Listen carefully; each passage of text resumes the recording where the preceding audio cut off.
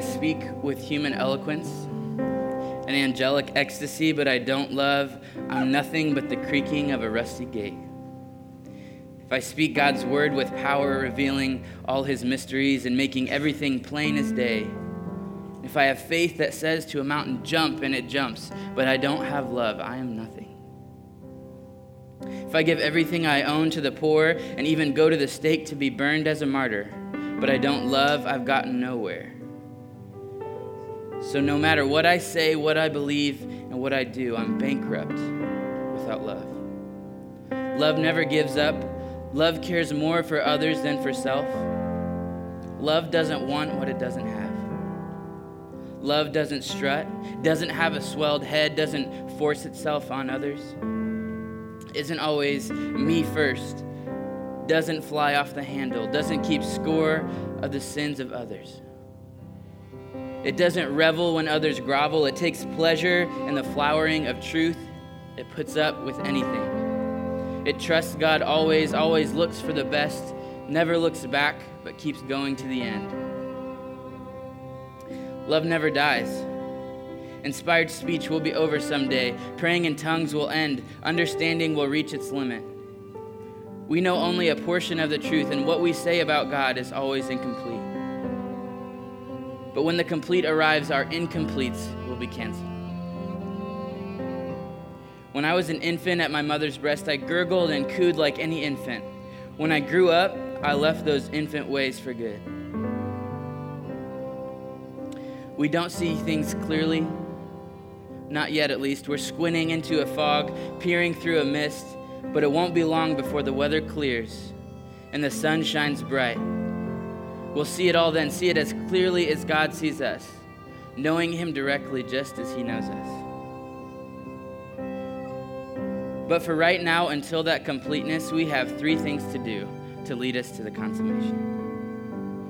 Trust steadily in God, hope unswervingly, love extravagantly, and the best of these 3 is love. But for right now, until that completeness, we have 3 things left to lead us to the consummation.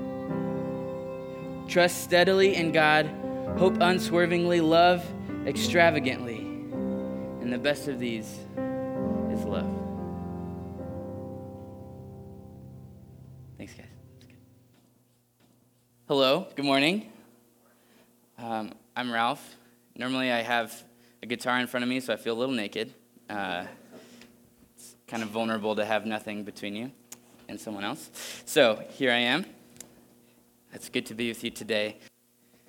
We've been in 1 Peter, and we're talking about what it means to become the people of God.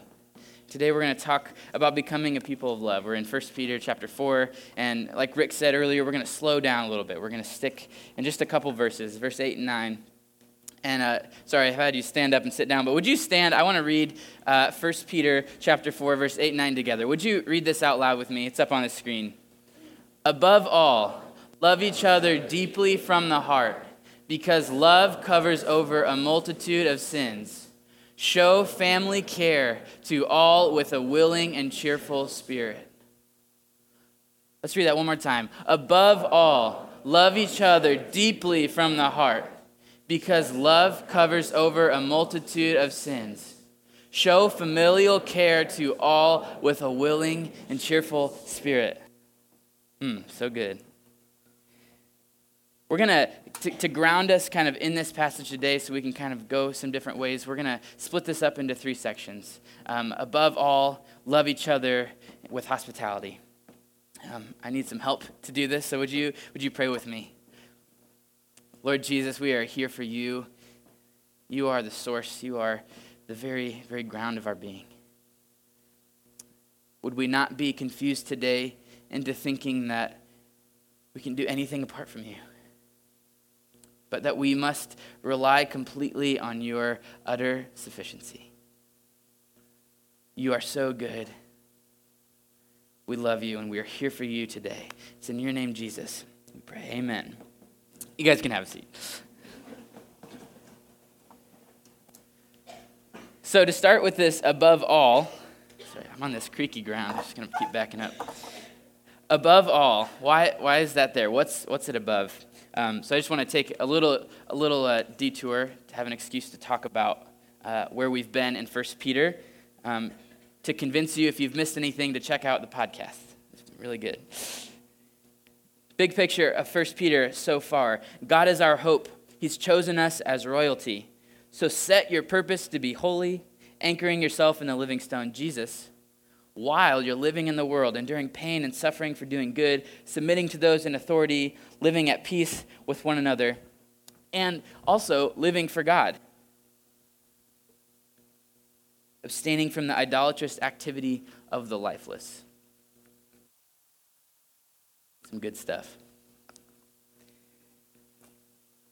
But now here we are in chapter 4, verse 8. Above all.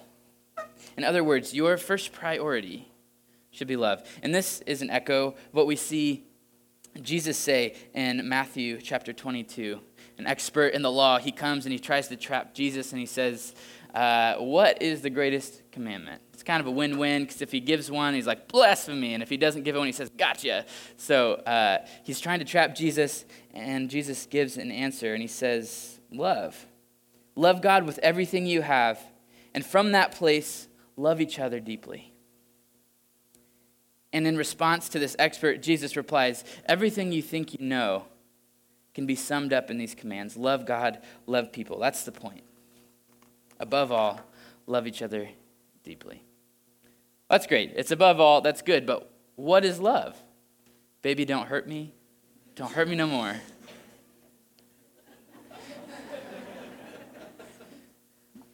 We have a lot of things. Goodness, I've been waiting to do that all week. We have a lot of things that are trying to tell us what love is. Our culture is certainly not the quietest of those voices. And the problem with listening to love based on our culture is, first I see this problem with how we use the word so flippantly, so generally. In Dave Shockey's words, people tell you in one breath they love you, and the next they say, I love cheeseburgers. What this communicates is that love is all about satisfaction. It's about gain. It's about self. And so if we extrapolate love of cheeseburger to love of people, it becomes all about the pleasure that person infuses into you. So my relationship with you is all about what I can get. And that means it's kind of out of my control. You know, taste change. Sorry. I love cheeseburgers, but I'm just not in the mood. I stumbled into another cultural problem while I was at the gym.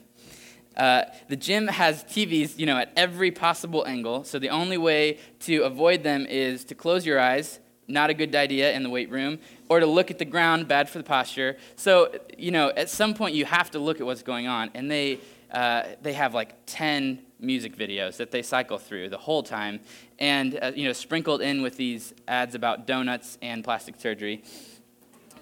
And one of the songs that just kept coming back was this song, and I don't recommend it. If I could remove it from my brain, I would. But it's here, and so I want to show something that I saw in this. It's a song called Almost Love by Sabrina Carpenter. Again, this is not a recommendation. The premise of this video of this song. In this music video, her and her girl squad are roaming a castle. Searching for love. And of course, they meet up with some fine-looking gentlemen, and they begin to play these random yard games together, as one does. And at the end, you guys are laughing way more than first service. This is really encouraging. At the end, all the guys, they turn into stone. They turn into statues. I think it was supposed to be kind of like a Medusa thing, like, girl power, we run the world. But I think as I paired it with the lyrics, it spoke something pretty deeply about what our culture, how they see love. So here's just a taste of the last chorus. Almost love, oh baby. It's almost love, but it could be love, because it's almost love, but it could be love. Almost love, and almost love, but it could be love, because it's almost love, but it could be love. Yeah, it could be love.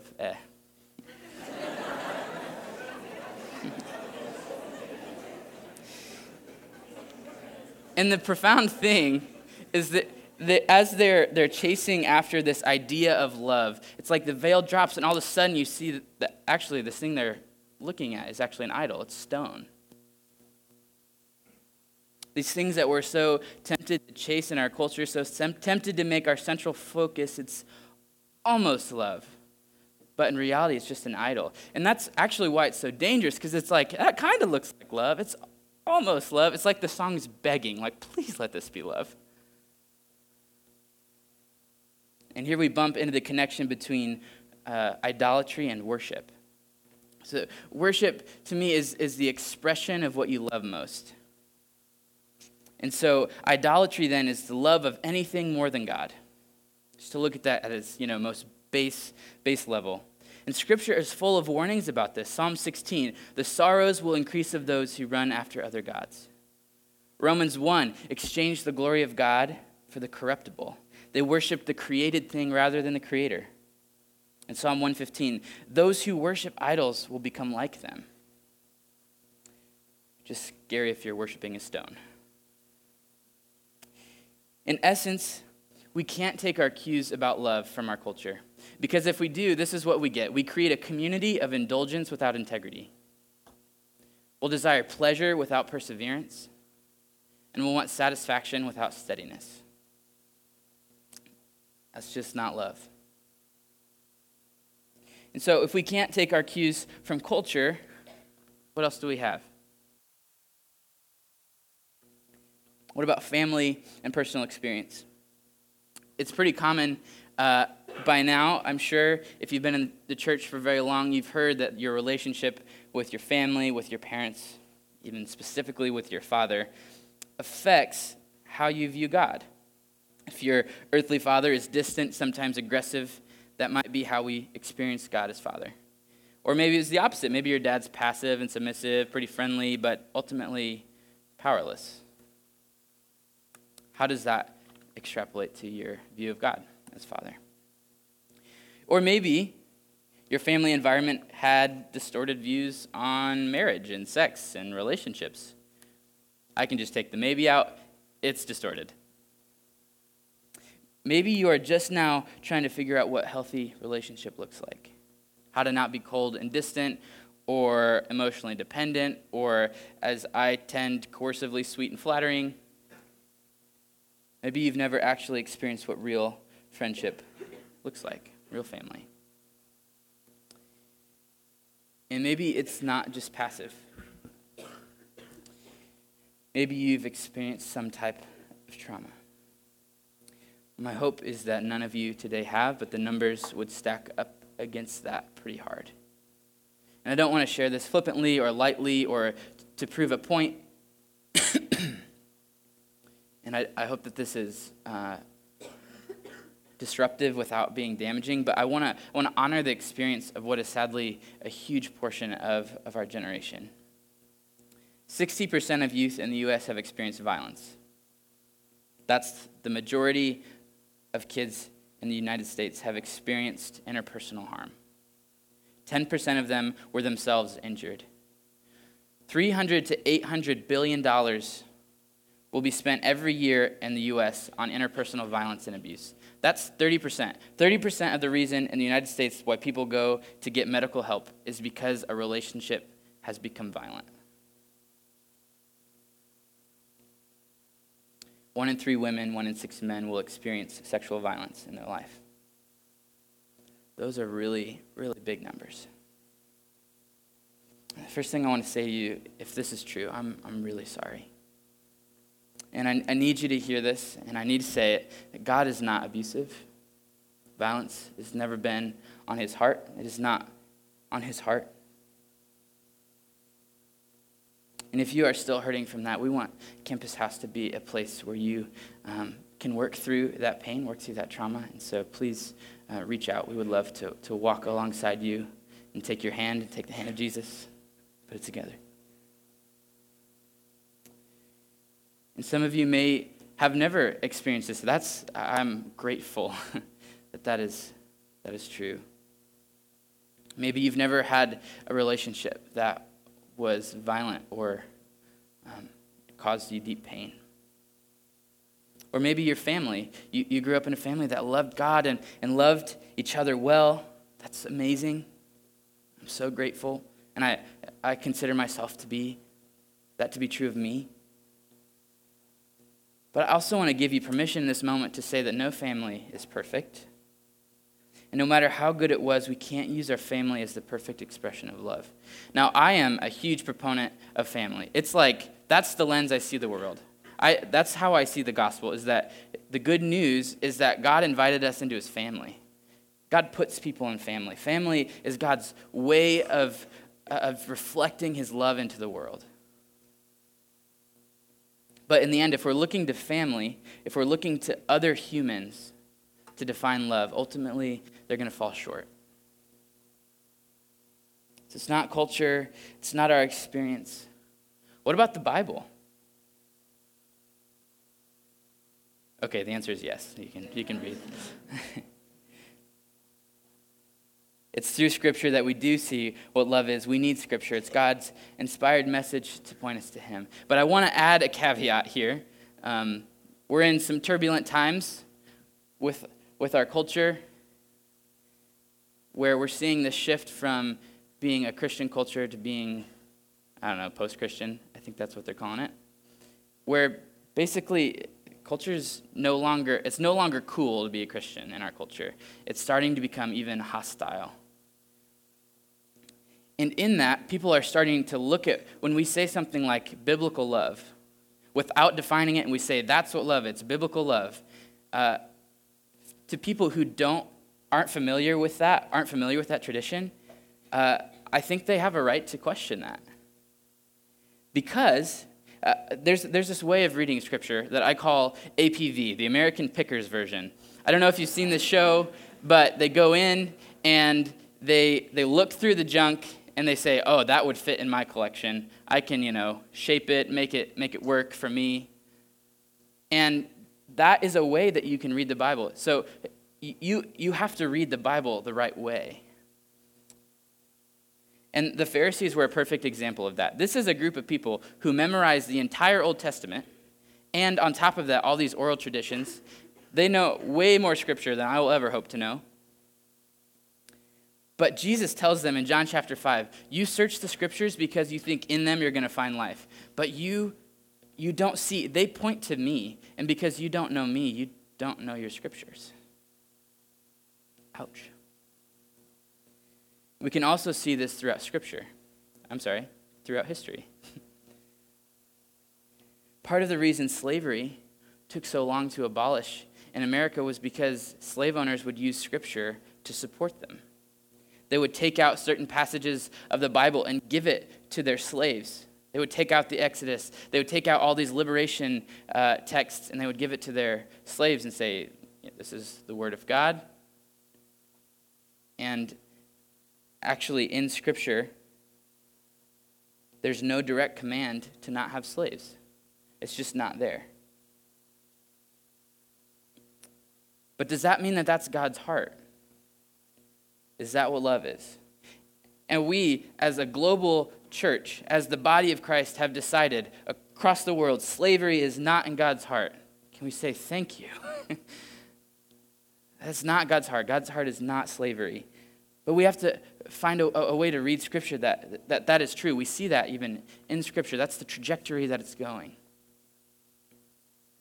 So again, to say that in Scripture we do actually see what love is, but we can't just throw a Bible at someone and say, figure it out. So then what the heck is love? I love this story. Tradition holds that John, the oldest living apostle, the one who Jesus loved, according to John, in the last days of his life, in his old age, he would come into the gathering. I always picture him blind and always shaky.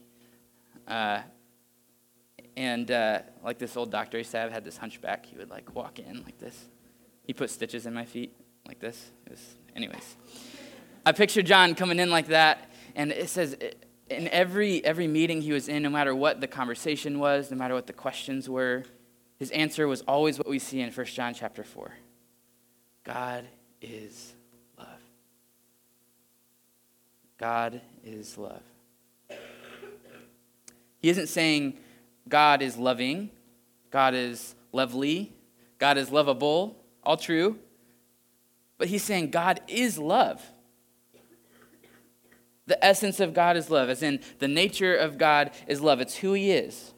It's what love is.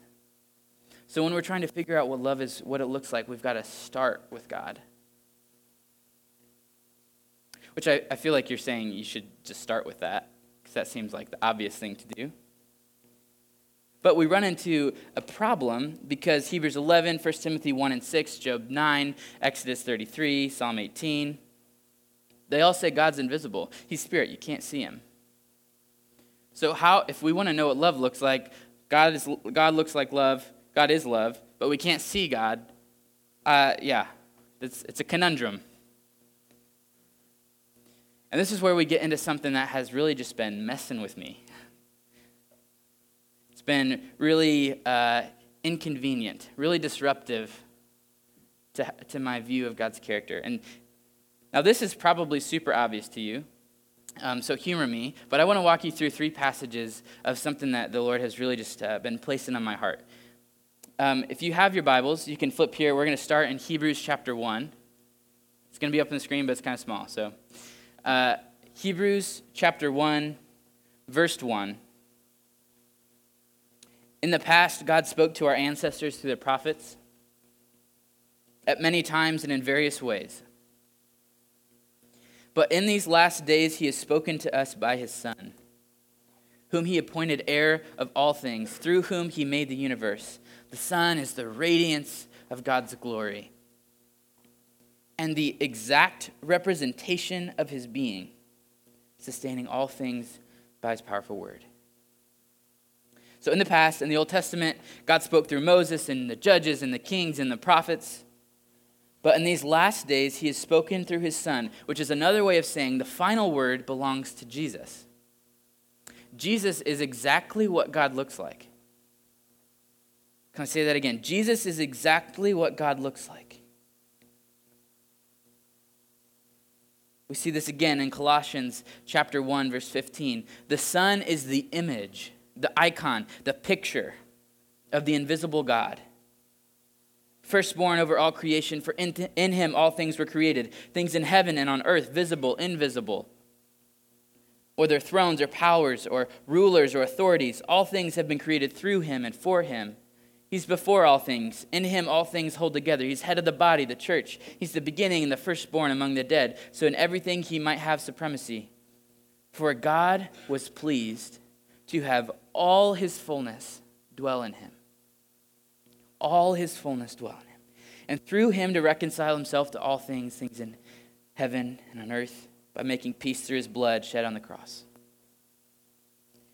Now this is a radical statement from the Jewish God, to whom the command, you shall have no idols before me, was a central command. And one of the central ways that Israel sinned was to disobey this. And the reason why, I've always been confused about why God didn't want idols. I was totally cool with God is the best, so if you worship anything else, it's dumb. That makes sense to me. But there's another thing here that he's getting at, and we see this in Exodus 32. It's that the reason that we shouldn't create another image is that it could not capture the fullness of who God is. So in Exodus 32, Moses goes up on the mountain, the Israelites, just having left Egypt, they're like, we need a representative. We need to see what God looks like. So let's make an image. Let's picture what God looks like. And I always thought this was like worshiping another god, this other god called the golden calf. But instead, they put this golden calf up, and then Aaron goes, this is the God who rescued you from Egypt. And that makes me think, because it's not that they were trying to worship another god, they were trying to picture what God looked like. But God said, no, that's not enough. That is not what I look like. And that's why what Paul is saying here in Colossians, so radical, is that actually now in Jesus, there is a perfect representation of God.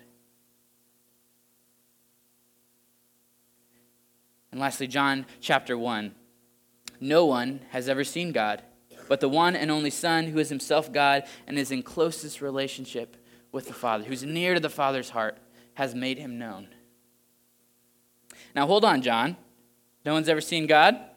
Well, watch this. Moses, he saw God. He saw God so much his face lit up.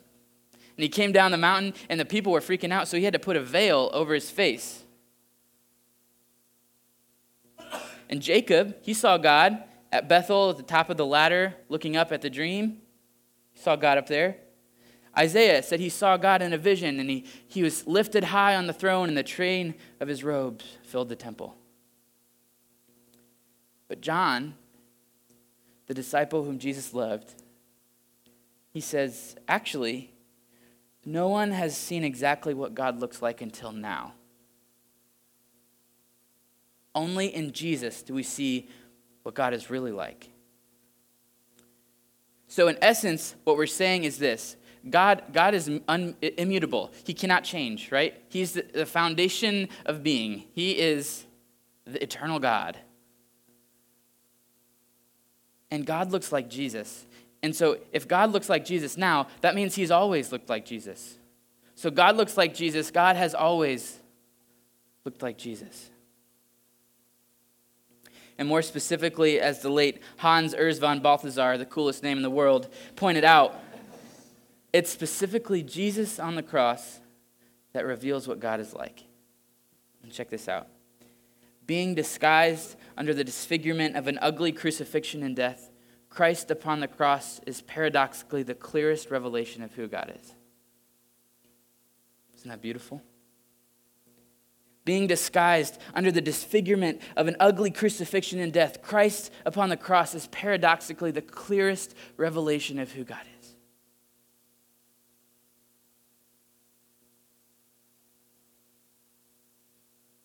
So let's condense this so we can think about it. There's one God. He's love. That God looks like Jesus.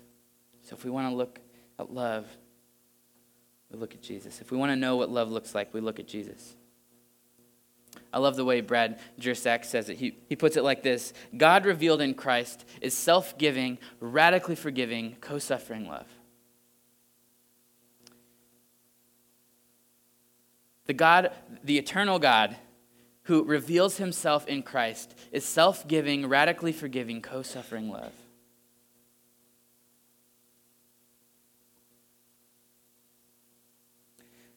Just take a quick glance at Jesus and his life of love that we see in the Gospels. Look through this beautiful scripture that we have to see what it reveals about our God, our Lord, Jesus Christ. I'm going to run through some quick stories of Jesus, and I want you to listen for this phrase. Jesus saw. Jesus saw. Matthew chapter 9. Just then a woman who had been subject to bleeding for 12 years. So an outcast, right? Complete outcast. Woman who had been subject to bleeding for 12 years came up behind him and touched the edge of his cloak. She said to herself, "If I only touch his cloak, I'll be healed." Jesus turned and he saw her. "Take heart, daughter," he said. "Your faith has healed you." And the woman was healed at that moment. A little bit later, verse 36, when he saw the crowds, he had compassion on them because they were harassed and helpless like a sheep without a shepherd. And he healed them and he proclaimed the good news of his kingdom. In John chapter 9, as he went along, he saw a man blind from birth. He spit into the dirt and he grabbed the mud and he wiped it on his eyes and he healed him. John 11, when Mary reached the place where Jesus was and saw him, she fell at his feet and she said, "Lord, if you had been here, my brother would not have died." When Jesus saw her weeping, and the Jews who had come along with her also weeping, he was deeply moved in spirit and troubled. "Where have you laid him?" he asked. "Come and see, Lord," they replied. Jesus wept. And the Jews said, "See how he loved them." And you know the story, he raises Lazarus to life. It's a beautiful picture of resurrection, foretelling what he would soon do. But all of these began with him seeing these people.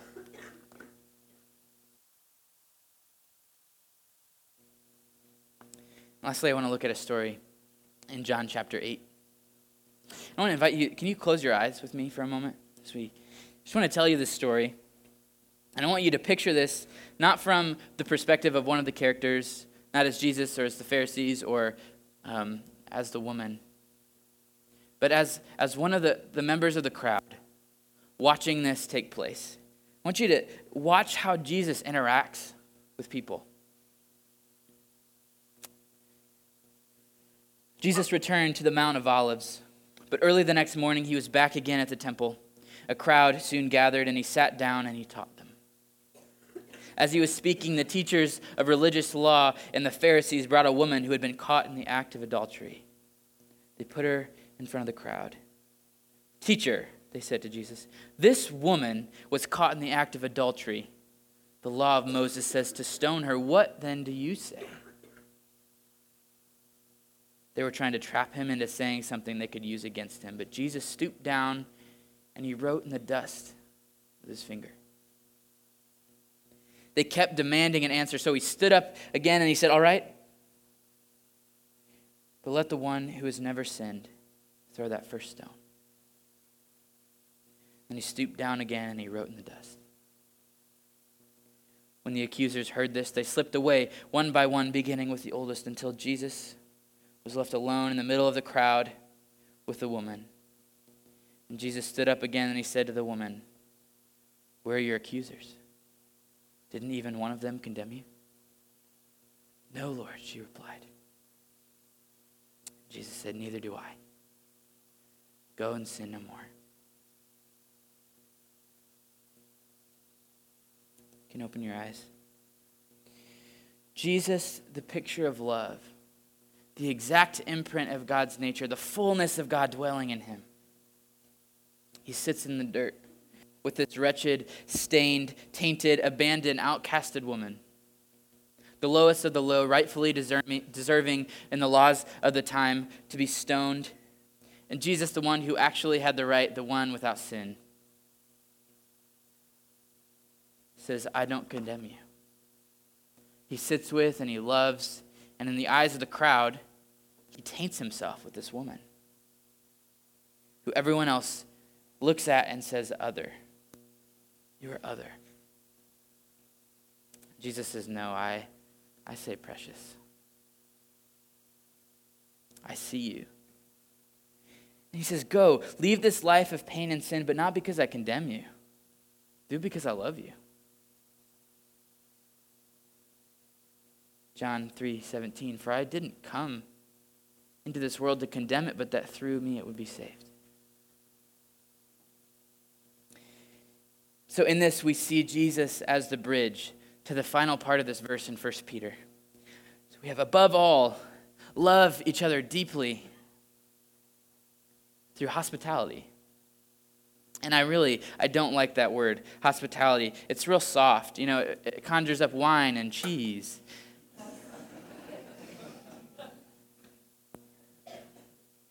But compared to the Greek, it's really, really weak. It's this word, philoxenos, which is literally phileo, show brotherly love to the xenos, the stranger. Show brotherly love to the stranger.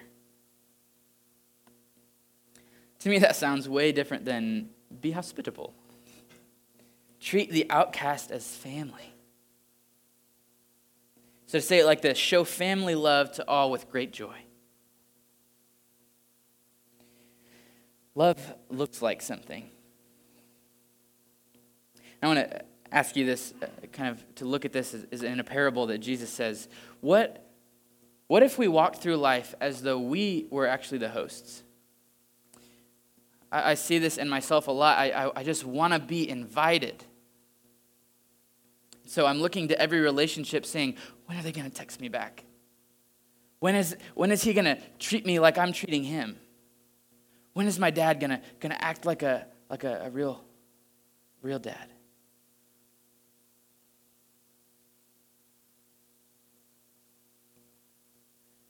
But what if instead we saw ourselves as hosts? You're not waiting for someone to invite you to the table, because we don't get to choose who's at the table. The guest list is already written. Every tribe and nation and tongue, and we are guest hosts, who in the joy of finding our name on the list are radically committed to inviting all people to their place at the table of the Lord, the feast of the Lamb. Love looks like something. John 13:35, this is how they know that you're my follower. Your love for each other. Not this is how they'll know by your awesome understanding of Scripture and ability to reason your faith. True, we need that. 1 Peter 3, always be prepared to give a reason for the hope you have. But it's not by your amazing gifts of the Spirit, miracles and prophecies. 1 Corinthians 14, it says, eagerly desire the gifts. And it's not even your set apartness, your abstinence from corruption. But we're supposed to not conform. Romans 12. Please do those things. But that's not what makes you recognizable as a follower of Jesus. Because you can do all that stuff without love. And that's, in essence, what we were listening to in 1 Corinthians. You can be the greatest of the great, but if you don't have love, you are nothing. 1 John 3:16. This is how we know what love is. Jesus Christ laid down his life for us, and we ought to lay down our lives for our brothers. If anyone has material possessions and sees his brother in need, but has no pity on him, how can the love of God be in him? My people, let us not love with words or tongue, but in actions and in truth. Dr. Cornel West says it this way: justice is what love looks like in public. Love has to look like something. Matthew 25, Jesus gives a parable that I really couldn't escape for this sermon. In the parable, Jesus separates the righteous sheep from the wicked goats. And this is a parable, right? So this is about the current state of your heart. And the distinction he makes between the righteous and the unrighteous is this: I was hungry, and you gave me something to eat. I was thirsty, you gave me a drink. I was a stranger, you invited me in. I needed clothes, you clothed me. I was sick, you looked after me. I was in prison, and you visited me. And they'll answer him, when did we see you hungry, or thirsty, or a stranger, or needing clothes, or sick, or in prison? And the king will reply, truly I tell you, whatever you did for one of the least of these brothers of mine, you did for me. And whatever you didn't do, you didn't do it for me. Whatever you did for one of the least of these brothers and sisters of mine, you did for me.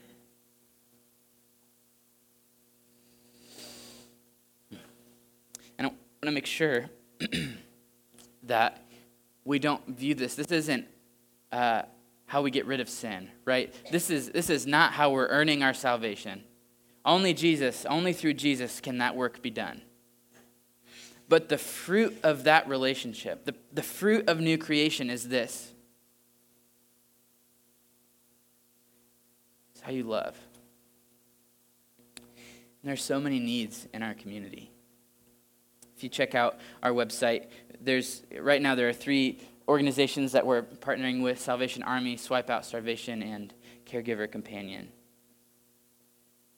And in addition to this, if you just Google ways to volunteer in Lafayette, you're going to find stuff. You've got YMCA, you've got Trinity Mission, you've got Big Brothers, Big Sisters, Boys and Girls Club, Habitat for Humanity, Food Finders, Adult Resource Academy.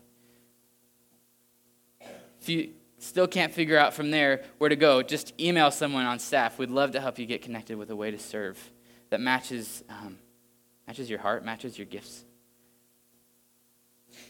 And to be clear, this is not shaming you, or, we don't have anything invested. This doesn't, give us good numbers. This doesn't say, hey, look at all of us serving. It's to say, this is the call of Jesus. Let's love our community together. And it goes way beyond this. These organizations are doing really good things for our community. But this has to be the everyday, every moment life of the believer. This means welcoming the international student on your floor. This means inviting the outcast into your group project. This means sacrificially living at peace with your roommate. This means seeing the people no one else sees. And the point of me sharing these opportunities is so that you can get out of your normal sphere and see people. It's what love looks like. Jesus saw people.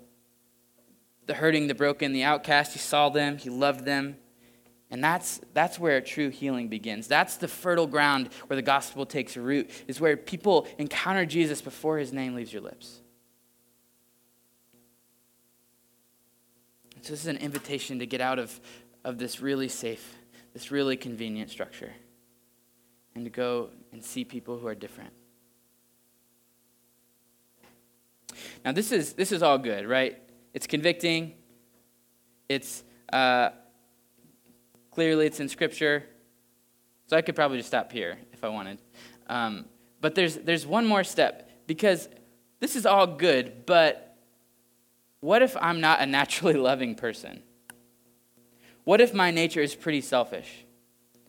Personally, I'm so twisted that I trick myself into thinking that my selfish desires are actually love. If you think you're bad, check this out. The way that I feel the most loved and satisfied is when other people view me and see me as loving and helpful. So when I'm at my most selfish moments, there's a good chance I'm actually serving someone. That's pretty gross. But we need help, right? John 15, apart from Jesus, we can do nothing. 1 John 4, we only love because God loved us first. In fact, any love that we do have is just evidence, according to Galatians 5, that the Spirit of God is at work. And so we've got to ask this question: how does the love get in there? And there's two invitations I want to give you. The first one is this: just ask for it, right? When was the last time you asked God to break your heart for the broken, for the outcasts, for the lonely? When was the last time you asked God to give you eyes to see people the way he does? The first step is just ask God for more love. And the second is this: we need to become more like Jesus. And the beautiful thing here is that we have all of these promises. There's a method to this. We see it in 2 Corinthians 3. When we turn to Jesus, when we gaze at him with unveiled faces, it says in that process, we are transformed into his image. And so when we are spending time with Jesus, when we're reading his scripture, when we're praying, not just asking him for things, but just being with him in prayer, listening, just being silent. When we gather together as a body and we worship, that's that gazing at him. It says in that process, we're transformed into his image. And so those things aren't meaningless activities. They're actually changing you. They're making you more like Jesus. And if Jesus is love, if God is love and God looks like Jesus, then that's transforming you into a people of love. And this is radical to me. So if we look at the Great Commission, it says, go and make disciples of all nations. And if the definition of a disciple is someone who's known for love, then the Great Commission is this: go make a people of love. Go infect the world with the most contagious disease there is, the disease of love. It's a virus that heals you.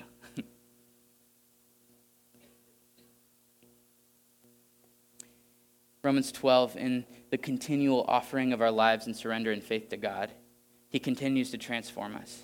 He continues to renew our mind. And so it's not just this thing that we do inside the church, the prayer, the reading, the worshiping together, but there's actually this lived out faith. It's a living sacrifice. And as we actually put these things into action, it says God renews our mind.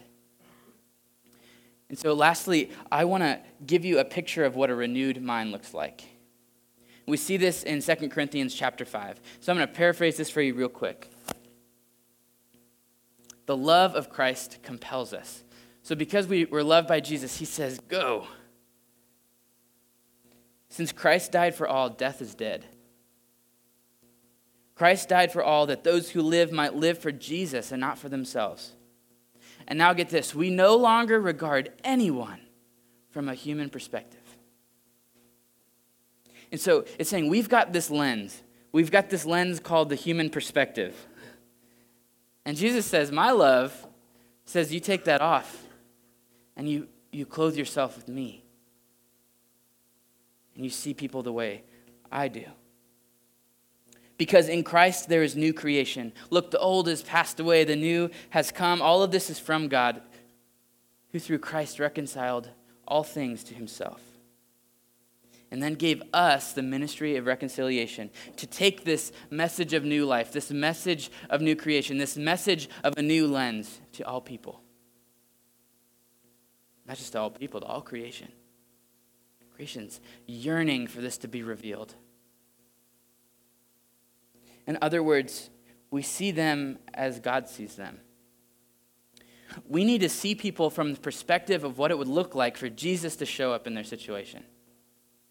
That's really good. Let's read that again. We need to see people from the perspective of what it would look like for Jesus to show up in their situation. I want to give you some quick examples of what this looks like.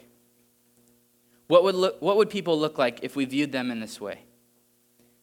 The homeless man on the street. He becomes a broken, hurting person bearing the beautiful image of God, created for glory and utterly in need of love. The person we live with becomes a broken, hurting person bearing the beautiful image of God, created for glory and utterly in need of love. Your drunk neighbor who plays music too loud and wears a Confederate flag. He becomes a broken, hurting person bearing the beautiful image of God, created for glory and utterly in need of love. And even your pastor becomes a broken, hurting person bearing the beautiful image of God, created for glory, utterly in need of love. So let me sum up what we've been through today. Above all, love one another deeply, replacing this human lens with the love lens of Jesus, because God is love. God looks like Jesus, so Jesus is what love looks like. So we take this Jesus lens and we no longer use our human one. Showing family hospitality to all with deep joy. We're going to take communion together, so if you're helping with that, would you go get that prepared? We're going to come to the table of Jesus with each other. And on that note, if I can hold your attention for just one more minute. I want to address something that's probably going through your mind. So cool. We take off our human lens and we put on this love lens of Jesus. But this brings up a lot of questions, all right? What about violence? What about evil? What about judgment? How do we love one neighbor if it conflicts with loving another? What if people refuse my love? What about social issues? LGBTQ rights, race relationships, politics. What's the place of love in that? Well, the good and the bad news is that this is something that hasn't been answered for 2,000 years. That we're in good company. People have been wrestling with this since its beginning. And as we come together to the table of Jesus, we've got to stop killing the people on the other side. And according to Jesus, murder is done in the heart. 1 John 4, whoever says he loves God but hates his brother is a liar. If we don't have love, we don't have God. So can we go ahead and pass communion? We're going to hold on to that. We'll take it together. And as we do, I want to reflect on this verse, Colossians 3:14. Above all, here's another one. Above all, clothe yourself in love, which binds us together in perfect harmony.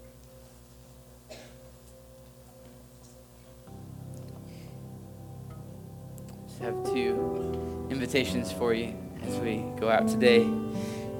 The first one is this: if you yourself have never experienced the radical love of Jesus, we'd love to pray with you.